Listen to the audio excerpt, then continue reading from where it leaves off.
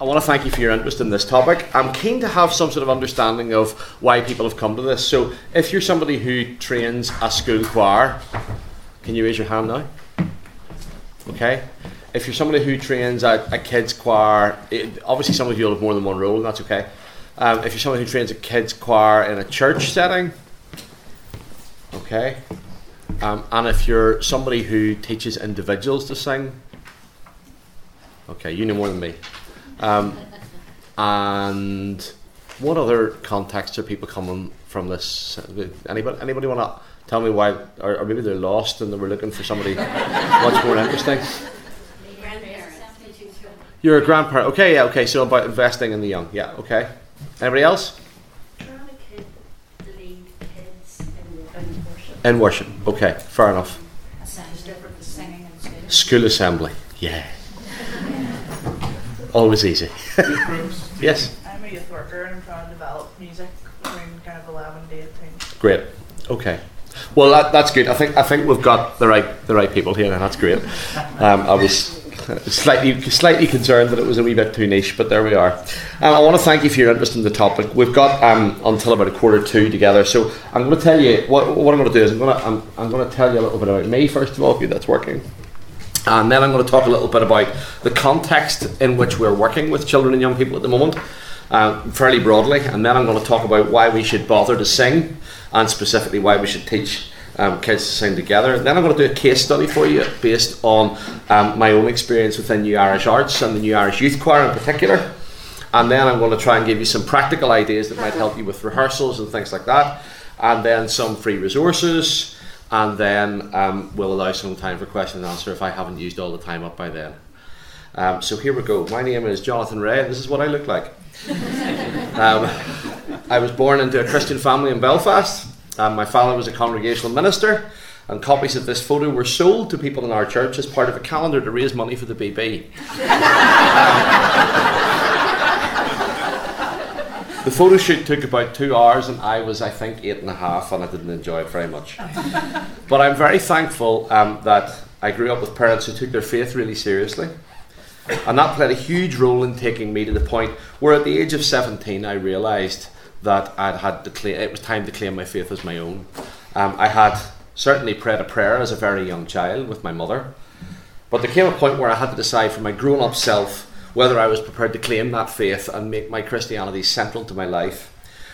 And so at that point I committed the most serious act of rebellion in my life up until that point, which was that I went and bought an NIV. And I began to read the Bible for myself and took ownership of my faith. And alongside that journey into faith, there was also a journey into music. My parents sang a bit, but we wouldn't have been a family who would have had a long history of people learning musical instruments. They were the working class people. They wouldn't have the money to do it. It wouldn't have been a thing they would have thought of. But as a young kid, I was basically obsessed with music, and it became pretty clear. I think God made it obvious, actually, that music was to be my thing from a very young age. We had a little toy organ that was, in fact, identical to that, and I was really pleased when I found that online. And I always kind of say that I learned music the same way in the early stages. I learned music the same way as I learned English. Because if I heard somebody sing a tune, I was able to play it, and that's something which came from God. And it was also a bit of a freak show. And like all good freak shows, our family went on tour, mostly in the mission halls of Northern Ireland. We were like the Von Trapps, but a little less edgy. And unfortunately, there are recordings that still exist which confirm my very worst, darkest fears about just how bad we were. Along the way, I started to show that God had given me some potential on the piano. And some wonderful people in our church invested time to help me progress at an early stage as a young Christian and as a musician at the same time. And I will be forever grateful to teachers and church organists, actually, as well, who spent time with me as a wee tiny boy. I mean, we were in the Belfast City Mission. My parents were in the Belfast City Mission for a while when I was really small. And there was a lady there called Louise Cuthbertson, who I will never forget to the day I die, because she let me play the organ when I must have been about 4. And I would, not in services, but I would come up when the service was over. And she would let me work out wee tunes in the organ, and she would show me little things and how to make it louder, stuff like that, you know. And then she would tell me to play it quieter again. And you know, people like that stick in the memory. we moved to Newtonards then a few years later, and this is why the keyboard's here. I'm only using it for this one point. But one night a man came to our house, a man called Raymond Finley, who's still alive and well, and he was the church organist there, and he did a number of things actually. He went, first of all, and he bought, I know by that stage I was able to play well enough to play along with him. I was sort of about 9 at that stage. And he went and bought an old rickety piano, took it to his own garage and rebuilt it from scratch so that it was church ready, if you like. Did the work with his own hands. I'll never forget that he did that because we had come to the church and my dad had a wee boy who played the piano. And I remember him coming to our house one night, and it was the very first service I was to play along with him at. And one of the hymns we were doing was Great Is Thy Faithfulness. And I had reached a stage by that stage where I could play the tune, so it's working. You know, okay, but in terms of my understanding of the chords, it was pretty rudimentary. So you could make something work.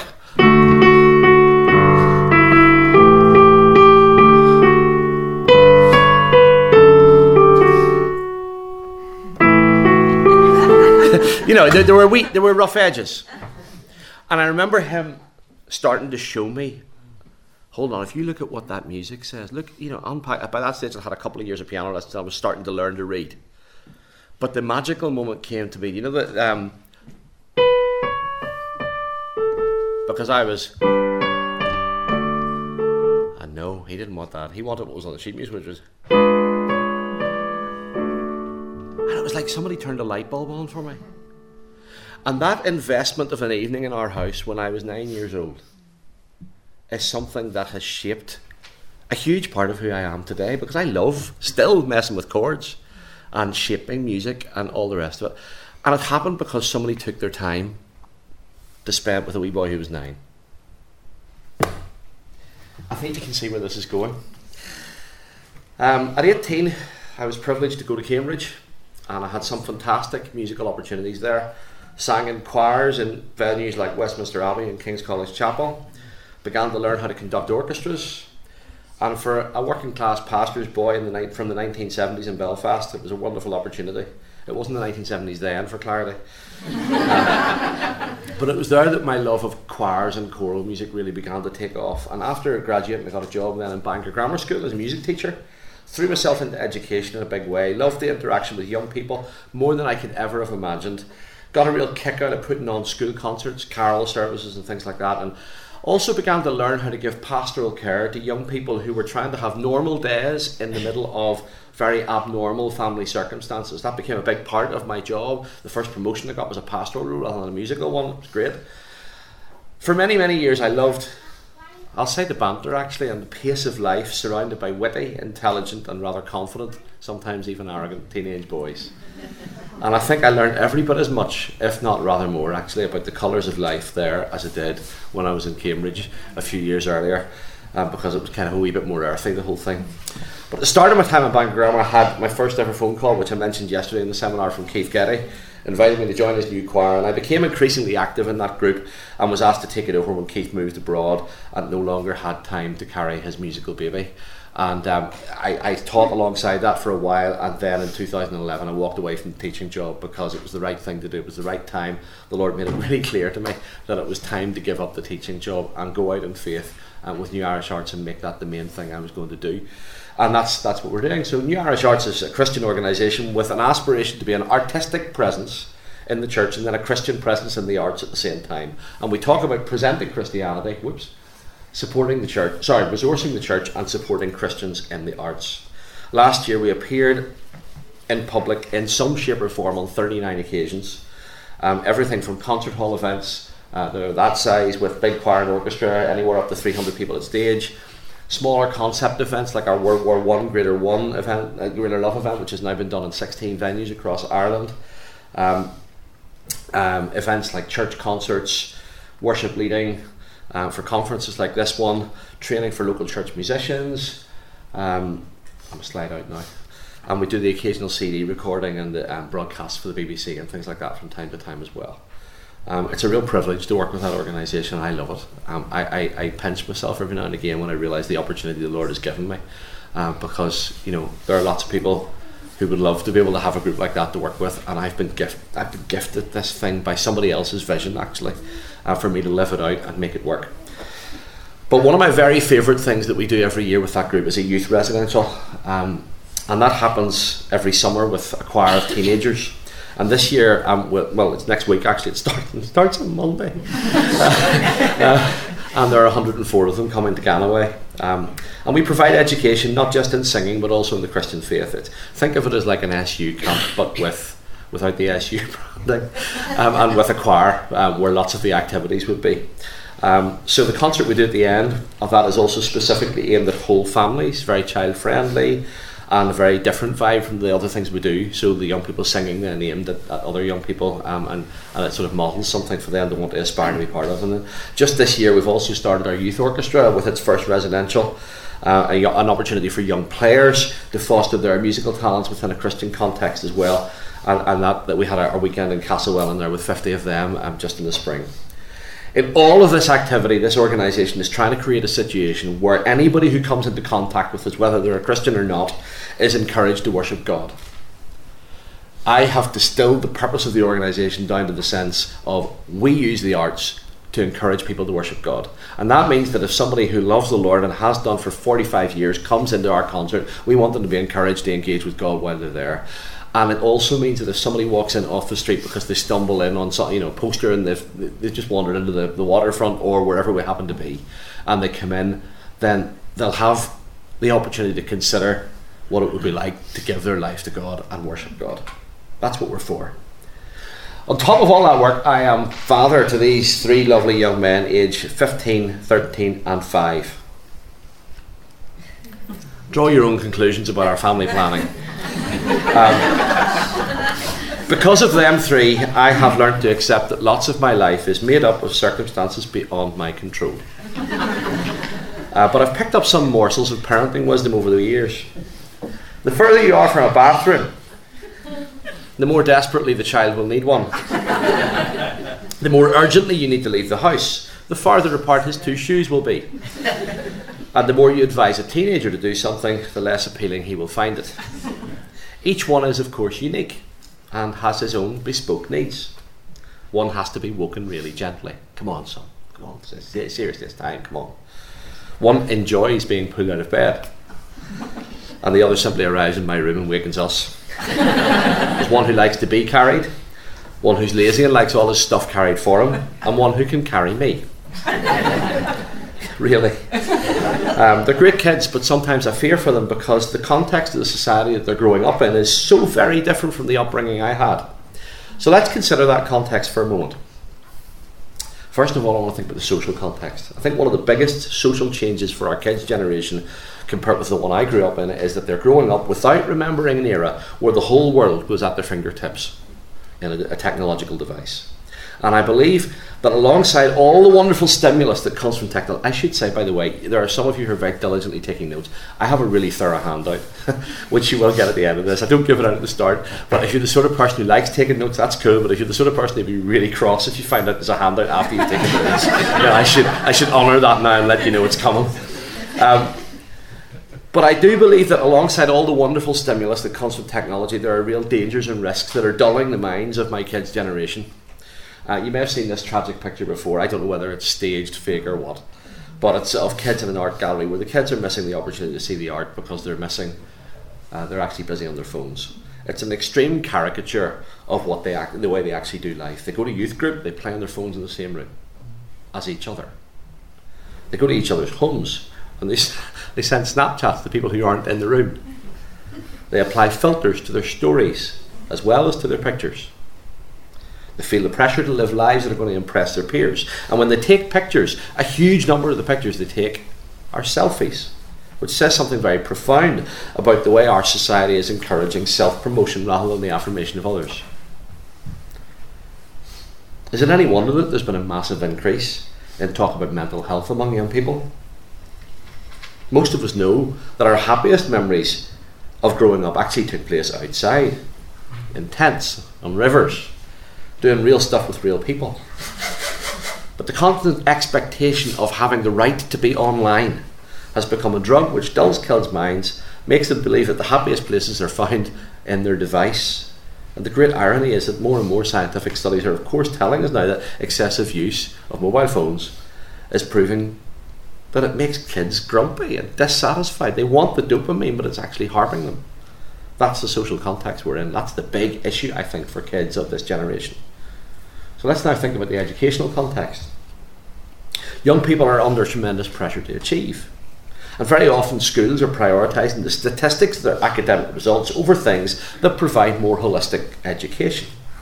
Individual success has become the god of education. The whole purpose of it is that you can get as far as you want to go, without a proper conversation really about what success actually is and how it links with happiness or community or any of those things. At the same time, many people also believe that there's a slow-moving deterioration in standards, particularly in the acquisition of actual knowledge. More and more exams are open book. Kids have high levels of skill, but very little information actually contained inside their heads, because the use of technology has tended to make them lazy about storing the data for themselves. Sure, if I need to know that, Dad, I'll look it up on Google. Why would I need to learn French? I've got Google Translate in my hand. Son, I want you to get a new culture and understand it from its language, because that's where culture is. That's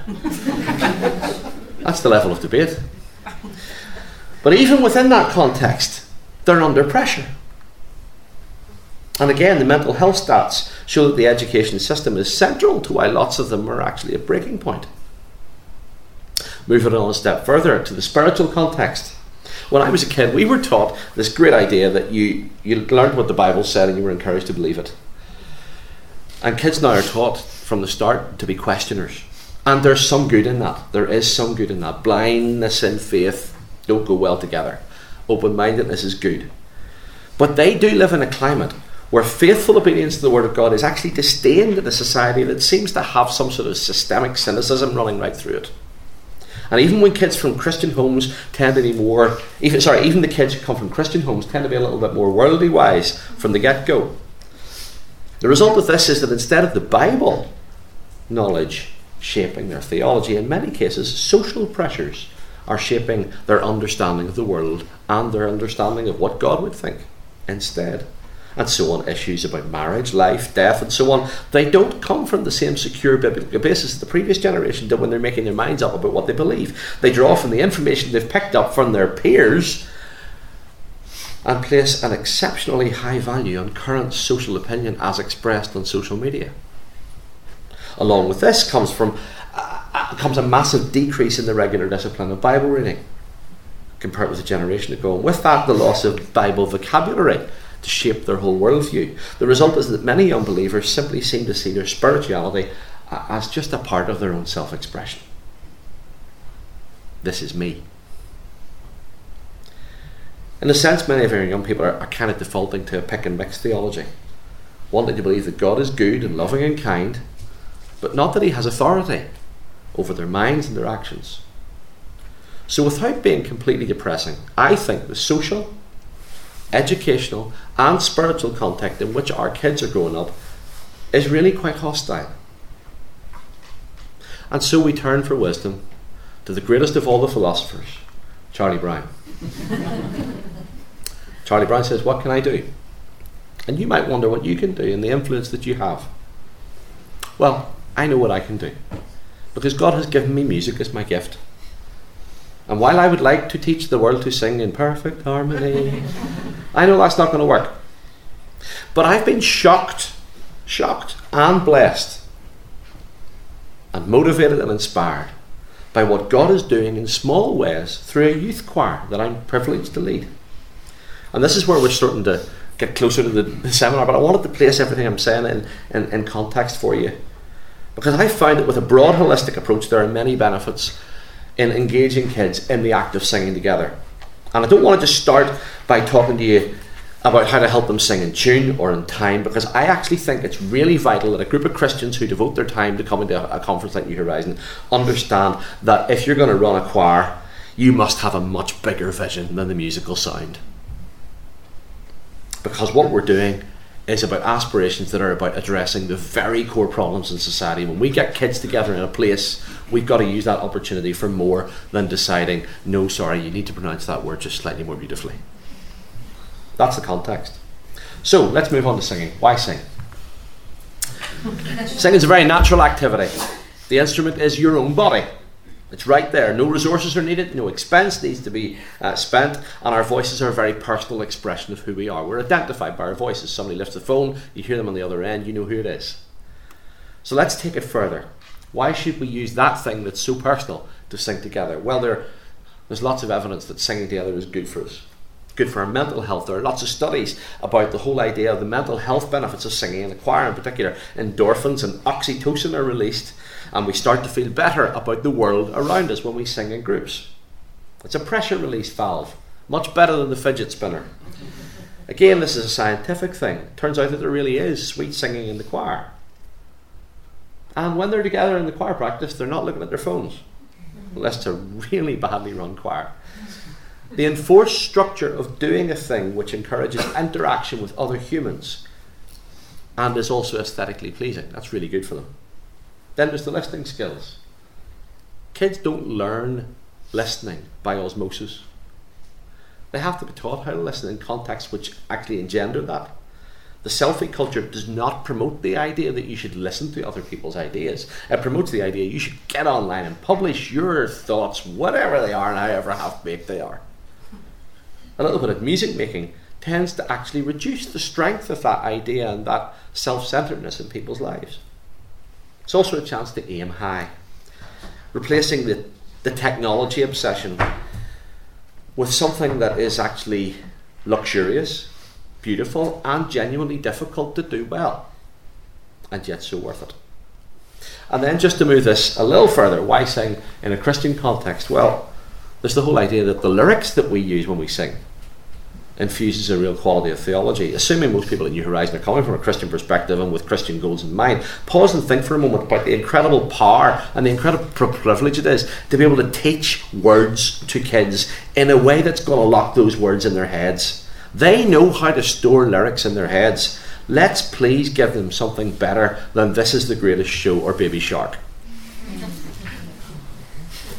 We're also doing what God has told us to do. God clearly likes the singing. In fact, God likes singing so much that in Zephaniah 3:17 it says that he sings over us. Think how many times we're encouraged in the Bible to sing to the Lord. What great value there is to be found in encouraging the young to use their voices to exalt the Lord we love. So, case study time. New Irish Youth Choir. New Irish Youth Choir.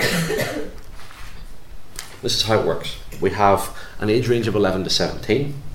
They're auditioned in the spring, and then they come on a 6-day summer residential. We then do the occasional concert during the year, and then sometimes we do recordings, done the odd TV, radio thing, and CDs, and we're about to record a new Getty Kids hymnal this summer actually.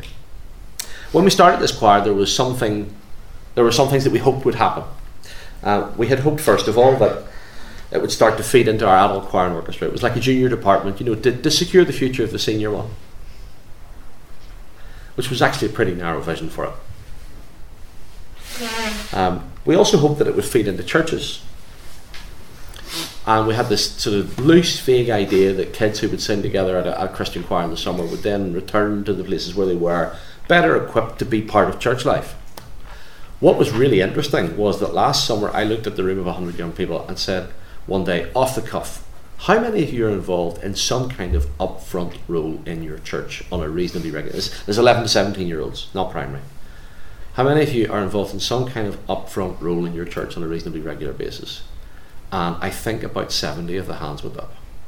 And I then refined the question and said, and how many of you actually get to speak or choose songs as part of that role? And there were still 40 to 50 of the hands were still up. So I'm looking at this particular group of young people that have landed on our laps as New Irish because of the particular choir we are, and thinking, wow, there's actually something really important to do here in terms of how that feeds into local churches. And that has been a much bigger vision for us to think about actually than we'd thought when we anticipated it first. There was also the whole idea of developing young talent.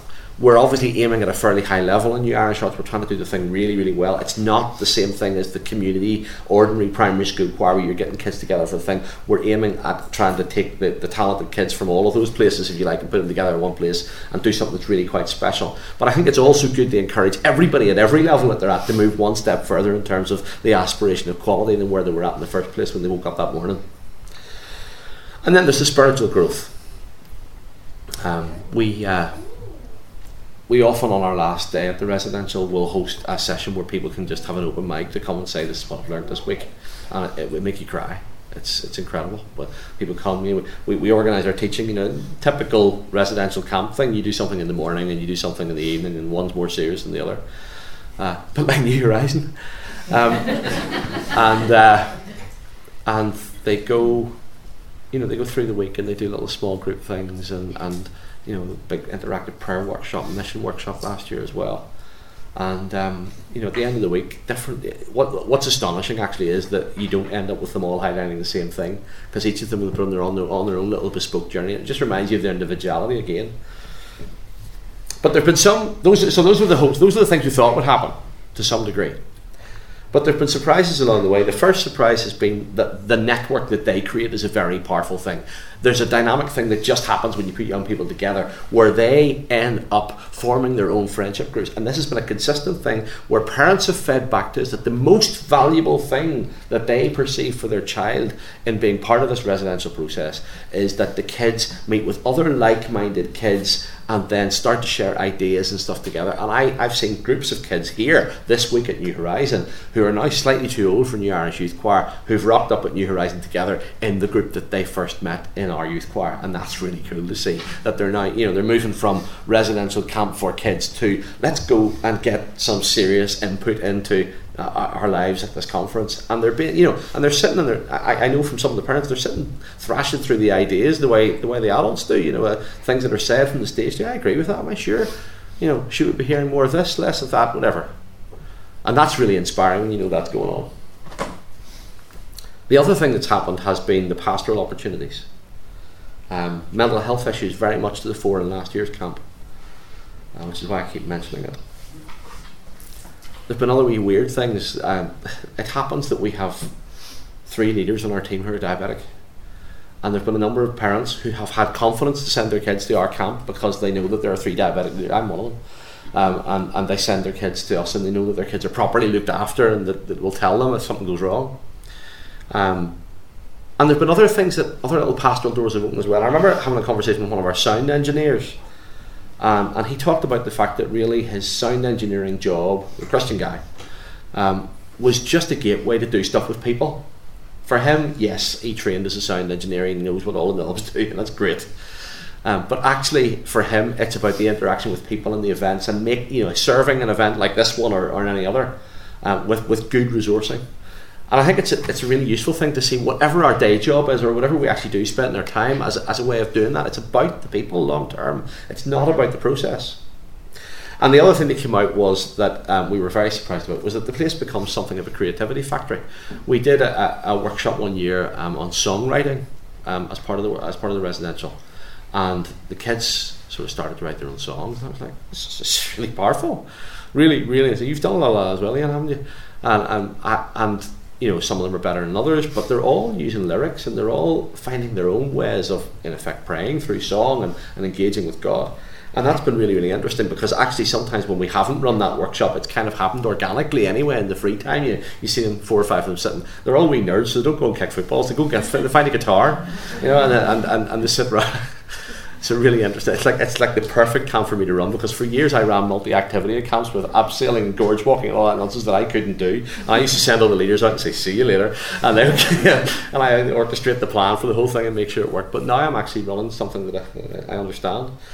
The other thing that's happened is that they're better at the adults. They're better than the adults at quite a lot of things. Sometimes their sound is fresher. They're faster at learning rhythm because they hear. And even though I was slabbering about listening skills earlier on in young people, actually they're pretty sharp when it comes to picking up complex rhythm in a way that the adult choir from New Irish would not be. And they'll do with their tools slightly better as well. They also have extremely high expectations. we had the first recording session we ever did with them. There was it was sound okay, and we played them back something through the speakers. There was a wee lassie in the back called Callie, who was, you know, one of those leaders. You know from 10 minutes into the camp that Callie is going to be one of the leaders of the camp. Is she here? That would be so bad. But yeah, she was great actually, and she opened her mouth in the recording session as they were listening back to themselves sing and said, "Hey, this is rubbish. We need to make this about 10 times better. Come on, folks, some energy here." It was just like, whoa, you want to just come on and do my job. But you know what? She was right. We were settling for something that was okay. It was okay. But actually she made it better because she inspired her mates around her to make it have a bit more life about it. And the other thing then has been the level of spiritual engagement. It's a particular nuance of the kids who tend to be musical and arrive at this. A lot of them are high achievers and therefore really quite detailed thinkers beyond their years. But it's just so inspiring to hear them pray together, and the mutual encouragement that they give each other, and the things they say to each other, and the way in which they build each other up. So there's been many, many benefits out of our choir that I could never have fully predicted would happen. So to encourage you then, I'm going to move on to some practical help for what you actually do when you're with the choir, which is maybe what we thought you were coming to in the first place. First thing that's really important is you've got to do good planning. You've got to choose songs that work, songs that are singable with a vocal range that fits young voices comfortably. You've got to do harmonic lines that sing comfortably. If you're going to do harmonies, it's got to be stuff that works easily. It's better to do stuff that they will do well and make an attractive sound at than to create challenge by taking them right to the very, very edge of what is possible and doing it in a mediocre way that they'll not be satisfied in the end. I've proved it both ways, and I know which is the more satisfying result. It's better to take stuff that is simpler and more effective than to push and push and push to try and do the thing that they might actually think they want to do, but which they will not actually realise well. You also want songs that are going to engage their hearts, and that applies actually whether it's school choir or Christian choir. You want to have songs that connect with them in a way that actually brings the emotion from inside and that they can properly identify with. And then you also want songs that will develop musicianship. A wee bit of challenge. You know, it's a very delicate balance to get. So when you plan for your choir, and most of you know this, much more work is done outside the room than is done inside the room. Don't just nick the stuff the school down the road did. That really annoys them, and it also doesn't have your full investment of your head in it. Practical help. Good rehearsal technique. Seek them intelligently. Put the one that's dead noisy, as a voice, next to the one who's, going to need a wee bit of confidence beside them. Try and make advantage out of disadvantage. Have them sitting in their parts. Think about the behavioural issues that are represented in the group and who would be better in front of you. Use vocal warm-ups at the start of the thing. Just little exercises. 1, 1, 2, 1, 1, 2, 3, 2, 1, 1, 2, 3, 4, 3, 2, 1, 1, 2, 3, 4, 5, 4, 3, 2, 1, 1, 2, 3, 4, 5, 6, 7, and so on. Yeah? Warm-ups are good. Rehearse with high energy. Keep your own energy very high as you go.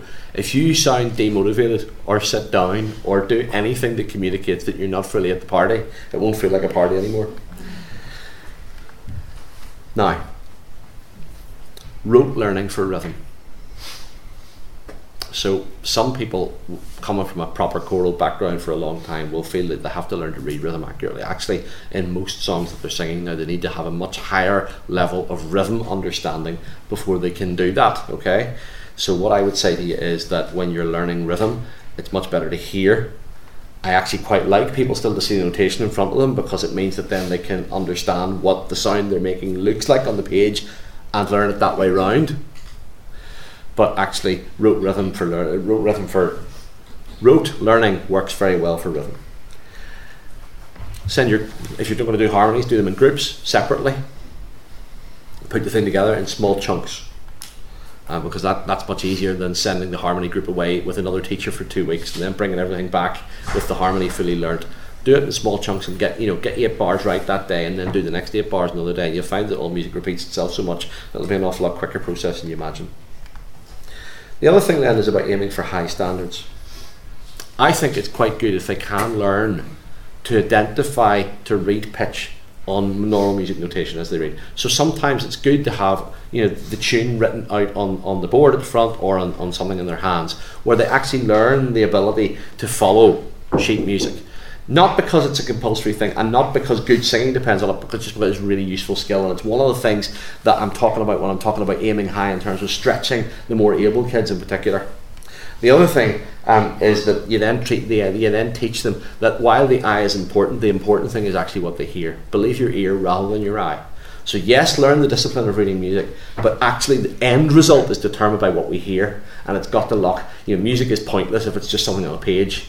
So our generation and the generations certainly before us were taught that music, you know, the sheet music was the music, and actually you were interpreting the thing that was on the page. Now we're going for a performance thing that's the result, and the sheet music is simply one of it's the guide that takes you there, but it is a guide rather than this proper relativism. People used to talk about note bashing, you know, so the harmony part goes like this. Oh, and there's no shape to that. Don't bash the notes as though they're not part of something. If you're teaching a tune, our God is greater, our God is stronger, God you are higher than any other. There's a very natural shape to how that tune grows, isn't there? Because it's going somewhere, and the note for higher is higher than the rest. So if you're teaching a tune like that, just to pick a random tune, well, what you want to do is you want to teach with the phrasing intact from the word go. Don't go, here's how it goes.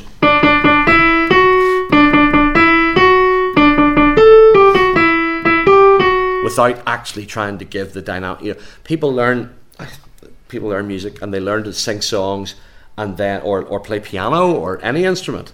And very often the process when you're particularly preparing for the formal associated board exams is that you start with thinking, right, I must get my hand around this, and then I'll start to add in dynamics and start to make it nice. And that's a complete waste of your time, actually. What you must do first of all is understand where it's going from the word go, because then your hand will learn the shape in a way that is musical from the start.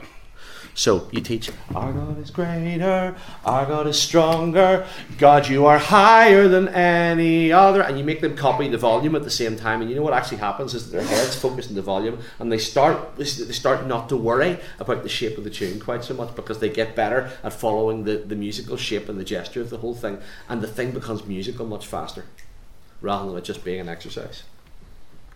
Teach phrases and copy all the elements of the music, rather than just giving them one little thing at a time and thinking, we'll worry about louds and soft later. And you'll be surprised that even choirs with very young kids or really very low ability, how they will respond, even in normal church settings of very mixed ability, actually, in all sorts of settings, you will find that people will respond when you demand that they do that from the first time. Raising the bar again. Create landmark occasions. So important that when kids rehearse stuff, it's for a purpose. They're going somewhere with it. Create events that they're going to remember for the rest of their lives. Get them to perform in public. It's really great when people get the affirmation. And actually, it's something wonderful about when you get kids together receiving public applause, or people sending them after, "It was really great, you were part of that." They love the sense of the special, the novel, something to look forward to, and a sense of privilege in the venue. Make the place look nice. Don't be lazy about lighting. Raise the bar so that production levels match what you're aiming towards in terms of the ethos you're going for. Perform and rehearse with as good an accompaniment as you can possibly get. Inspire them with high quality musicianship around them. What we do with the New Irish, I recognise that my resources situation is probably fairly rich. But what we do with the New Irish Youth Choir is we send them YouTubes in the summer first, or Dropbox links to the songs that they're going to be learning, and those are usually in pretty raw demo form, or if they're a new song, or if they're not, then they're but they learn orally before they come, in theory. In truth, on the first day you look at them and say, "How many of you listened?" And 3 hands go up, because either because they actually haven't listened, or because it's uncool to admit that you listened. I'm not quite sure, but certainly that's the plan anyway. And then when they come in, they learn the songs, and we do it with piano in the rehearsals, and then maybe you get a little, a group of the leaders to do something slightly bigger but at the end of the week we bring in like a 15-piece orchestra for the concert that they do on the last night, and that's the aspiration the whole way through the week. We're going somewhere, Friday night or Saturday night, whatever it is, we're going to do a concert with the full orchestra. We call it a full orchestra, it's not a full orchestra, but don't tell the public that. But there's an orchestra there, and it creates a big sound obviously with them, and we get proper PA and we invest properly in it. And that's for the level we're aiming at. But what I'm saying to you is, think to yourself, when I'm in my church or my school, how can I make this not seem lackluster? How can I give a sense that this is special? And in your own context, you'll come up with better ideas than trying to borrow my orchestra because they're busy. Record them.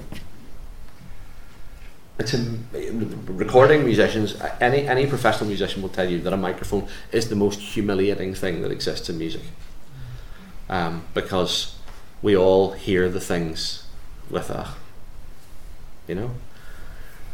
it's lovely to see the New Horizon band online, an hour after you've finished. But when you're listening with a sharp ear, sometimes you think, 2,500 views, great. Wish I'd hit that note. But actually, when you're dealing with choir rehearsals and you create a culture where recording and playback is part of the evaluation process, let's record and say, right, kids, what do you think we can do better? What do you think? Did you think that sounded good? And you'll find that they're every bit as critical as you are actually when they come to it, because they're razor sharp. And the other thing I would say is, when you're working with kids, is encourage songwriting, even from very early stages, the little rudimentary bits and pieces, because that then allows them to be doing the self-expression thing that the internet's not inviting them to do all the time. It does it in a way which is, I think, higher value than yet another Snapchat post. But underneath all of this, just to go back to where we started, what's really important is that you have a good ethos surrounding the whole thing. There needs to be a social context around the singing. If you get the kids just to sing and you send them home at the end, I don't think there's much in it. For us, we have the joy of being on camp for a week, and it's fantastic because they come and they have great fun and they work really, really hard as well. I also think that there's something very valuable in the situation where you can have adults learning together with kids.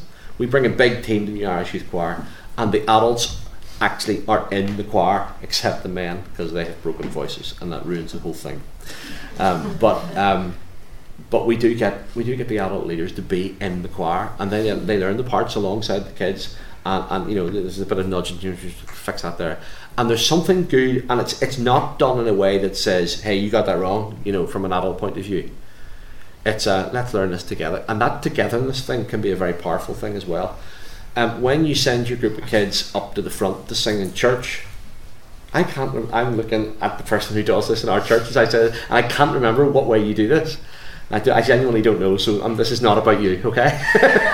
But when you send the kids up to the front of church, go with them. Take some of the adults with them, and make the actions huge if you're going to do that, and demonstrate that you mean business about the occasion, and that improves the whole sense of occasion. And if you don't want to do it and you're fully in charge of the group, then get somebody else in your team to do it for you. Be sensitive to age.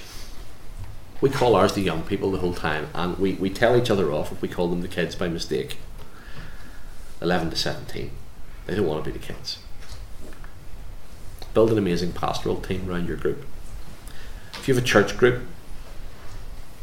you've got to have people there whose musical ability simply doesn't matter, because their main job is to invest in lives. And we would have all the people who come in New Irish Youth have music in because they come from the New Irish Choir and Orchestra. That's the whole point. But there would be people there whose primary responsibility is really a caring one, and we find that to be a very, very rewarding and important thing. And the other thing is, and this doesn't matter where your choir is, actually pray for them. I've loved some engagement with Christian teachers over the years who've talked about their kids and what their strengths and weaknesses are, and then they know a little bit about some of them spiritually as well. And in an environment where the presence of Christianity in schools is more threatened than it has ever been in this country, I think it's important that we are prayerful actually for the kids that come into contact with us, and that's not just the ones that are in Sunday school. And I so wish I'd done more of that when I was in Bangor Grammar. One of my regrets. Resources in a wee minute. Conclusion first. We could have spent a huge amount of time talking about the mechanics of music. I haven't done that. But what I've tried to do is demonstrate how the investment of others in my own life has led me to have a passion for paying that forward to the next generation of the work that I do now. We can do choir all we like, but in terms of God's big kingdom, I actually think it's really pointless if the musical result is the only thing that's up for grabs. It's got to be about people. It's got to be about developing relationships between people and also with the Lord. And it's also about developing maturity for Christian service ultimately, and working in God's kingdom for, that it's going to make whole lives happen. That whole thing, I still feel slightly flat and guilty about the fact that our vision when we created New Irish Youth Choir originally was we need to protect the big choir. It was a defence thing. We needed to future-proof our organisation.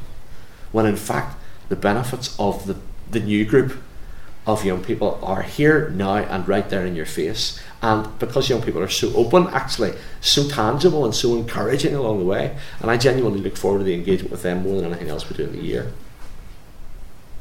Put those values, relationship, maturity for service, God's kingdom, right at the centre of all your interactions with young people, and in particular with their choir.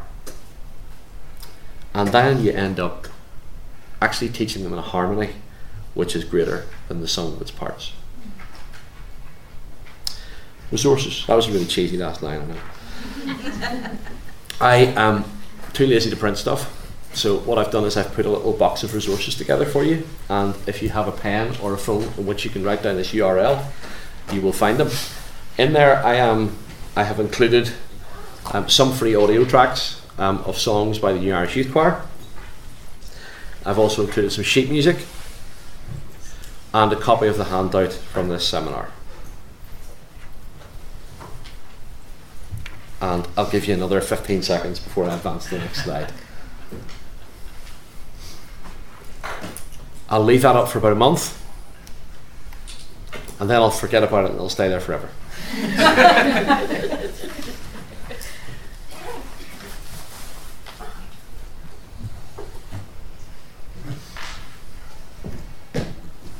Okay, I want to show you a video of the New Irish Youth Choir, just for fun.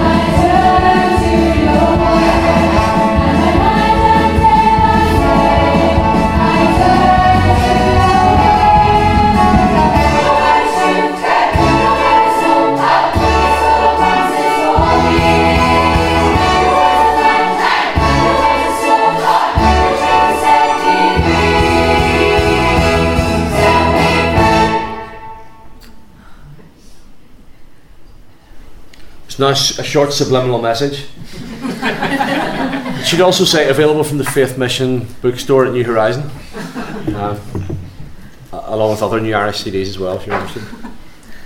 So the history of that little song is that the song was written by a group of 4 girls and 2 leaders in a songwriting workshop on the first year when we did that. I will never fully know the contribution of the 2 leaders to the song, but I know that every one of them certainly feels a legitimate sense of ownership of it, including the leaders. Actually, it was a together thing. It's the whole thing of the adult and the kid doing the thing together that's important. Then we took the song and we did it in a concert, and it worked well, and people responded well to it because it's fun, it's fast, and it's got good truth in it too. And then we put it on a CD the following year, and then the year after that we shot the video to the CD, if that makes sense. I think in terms of offering kids some way of seeing a little thing that they do in a wee group of 4 multiply out, that's pretty good. I think there's microcosm ways that we can all be doing that in the context in which we are.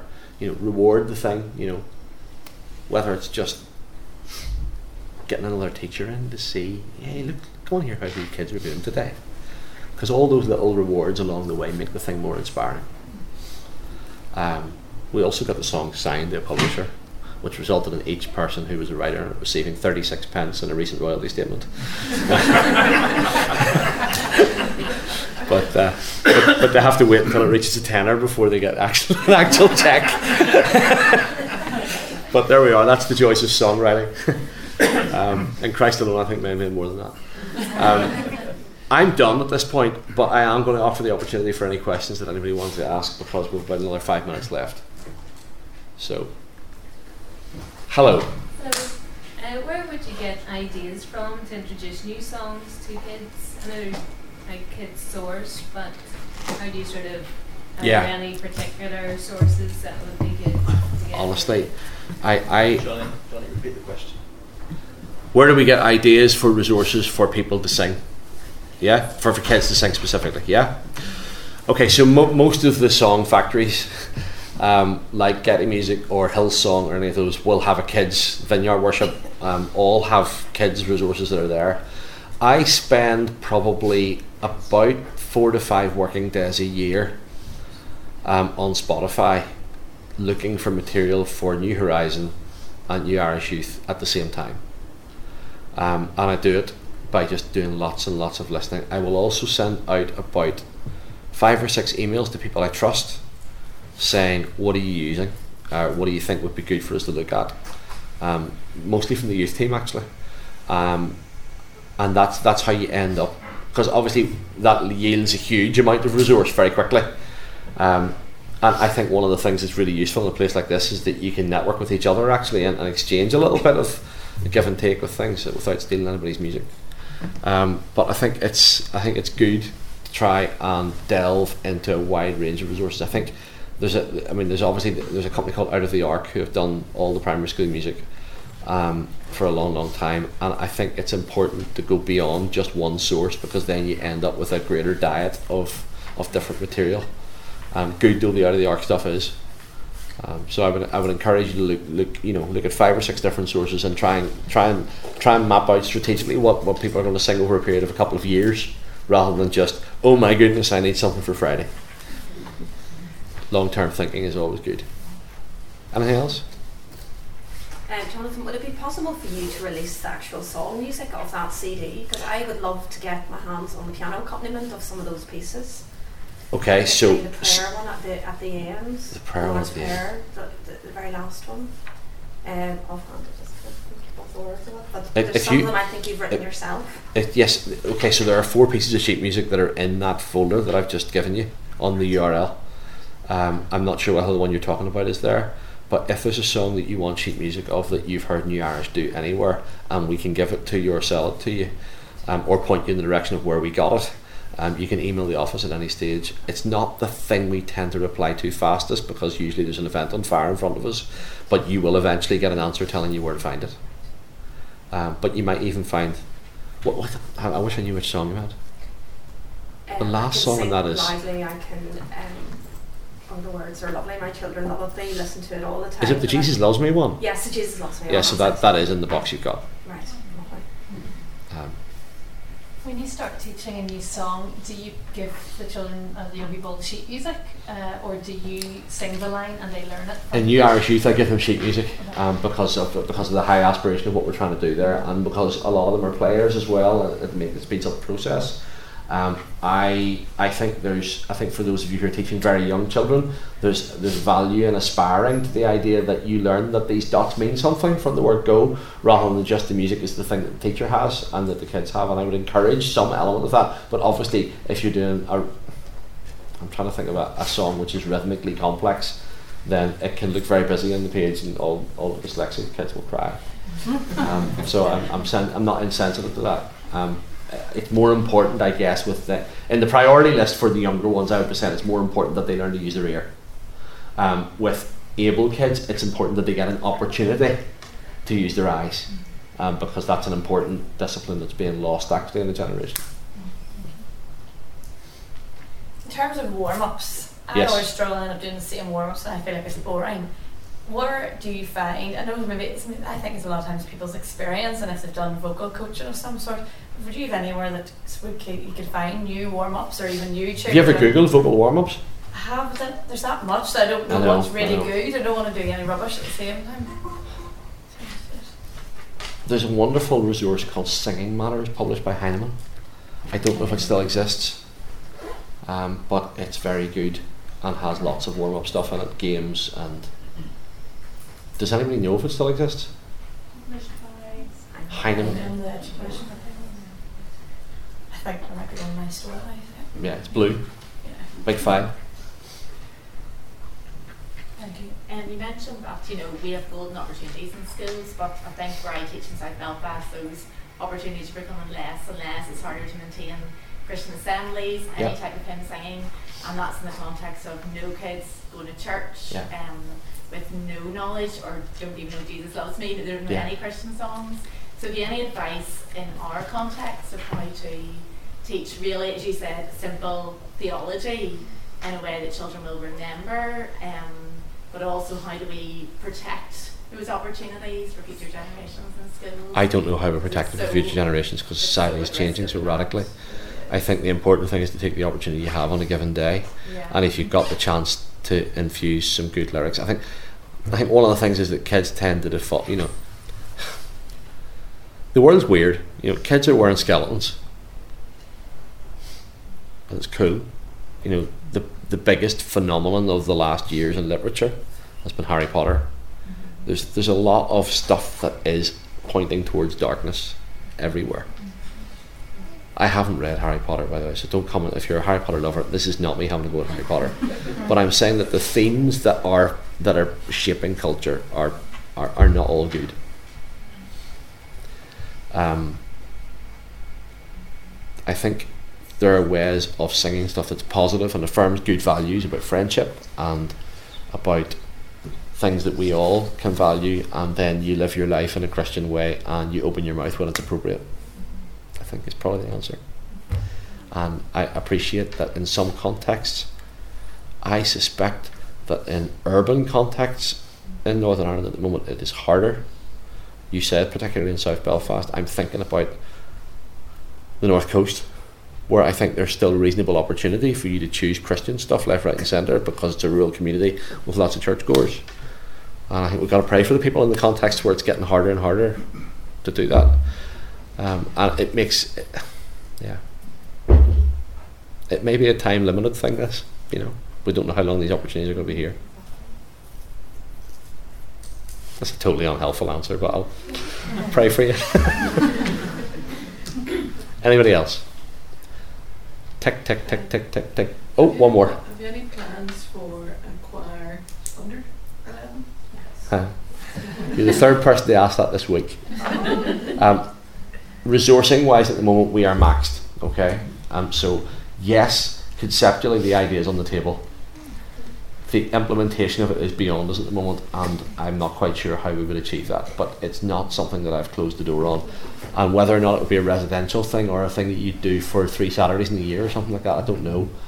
I have a funny feeling it would be huge from day one, and that it would require significant resourcing. And at the moment, I think there are lots and lots of people doing the kids thing in normal schools and churches and so on. And I see the teenage thing as really, really strategic. So it's where we've invested the resource at the minute. But if it's on the radar, but it's not on the immediate to-do list. Could it be that it would be taken out for areas, that you could kind of resource a number of churches to do sort of workshops, maybe on an area basis as opposed to... I mean the church resourcing we're doing at the moment is mostly, again we've applied our resources more into helping churches who talk to us about helping normal congregational worship. So a lot of churches are talking at the moment and saying, can you come and help? And we're trying to find different ways of doing that. I like every idea you've had, I just don't know how we can do them all. Last one. So I'm looking after kind of a group of like 11 to 16 year olds in a local church context. It's quite a big church. And in terms of our worship and our music, it's Glenalbay, so it's they're like excellent musicians, so there's that kind of high aiming thing going on. But then there's also kids, obviously, and young people I should say, who are, say, either grade 1 or 2, but they have like a desire to be involved.